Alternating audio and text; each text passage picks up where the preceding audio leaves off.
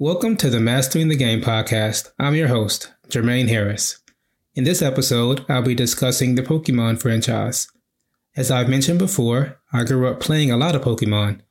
I played through most versions of the game, at least from the Red version through Diamond, plus a few others. Before I get too much into the games, I like to start with the TV shows. If you're like me, you have memories of waking up on Saturday mornings to watch Pokemon on WB Kids or Cartoon Network or wherever you like to watch that kind of stuff. WB Kids specifically, for me, had a lot of cartoons that I really like to watch, so it's nice to have something that I can look back fondly on. Plus, it was cool to see an animated version of something that I spent so much time playing as a video game. So I think that that's one of the reasons that the Pokemon cartoon really resonated with me, was just that I already had a thing that I spent so much time doing, and I had another way to see it, on my TV. Each season had that specific game associated with it, or a generation at least, and seeing how the generations were all kind of similar, but they all had their new Pokemon to see, and they kind of built upon each other where there were some new abilities that would come, at least in the video games. So I like that they really tried to build upon the previous generation. I think that with Scarlet and Violet, they went a little bit too far into the open world and didn't really keep the core of what makes Pokemon fun. I admittedly have Pokemon Violet and started playing it for maybe half an hour or so, but I need to pick it back up again because I want to finish the game, but I haven't gotten around to it yet. I like Pokemon, like I said, but I just felt like the game was not just as fun as it used to be. If they had like generation 1 through 3 in this universe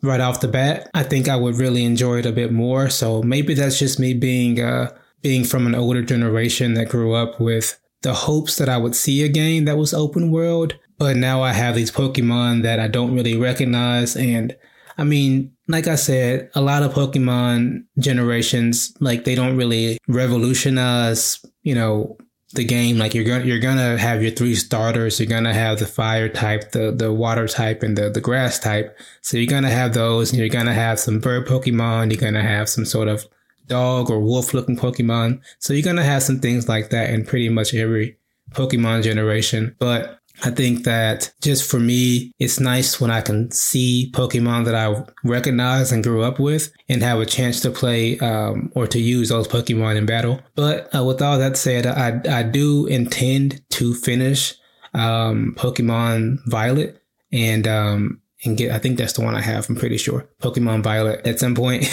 But right now I'm focusing on some other games that I want to get through.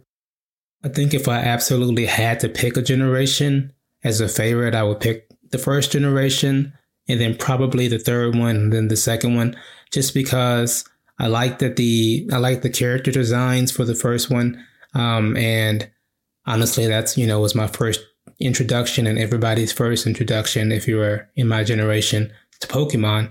So I feel like that nostalgia factor also plays a role. I'd like to get your thoughts about what your favorite Pokemon generation is. Do you prefer the newer games or do you like the originals? In the comments section, feel free to let me know what your favorite Pokemon generation is. Thanks for listening.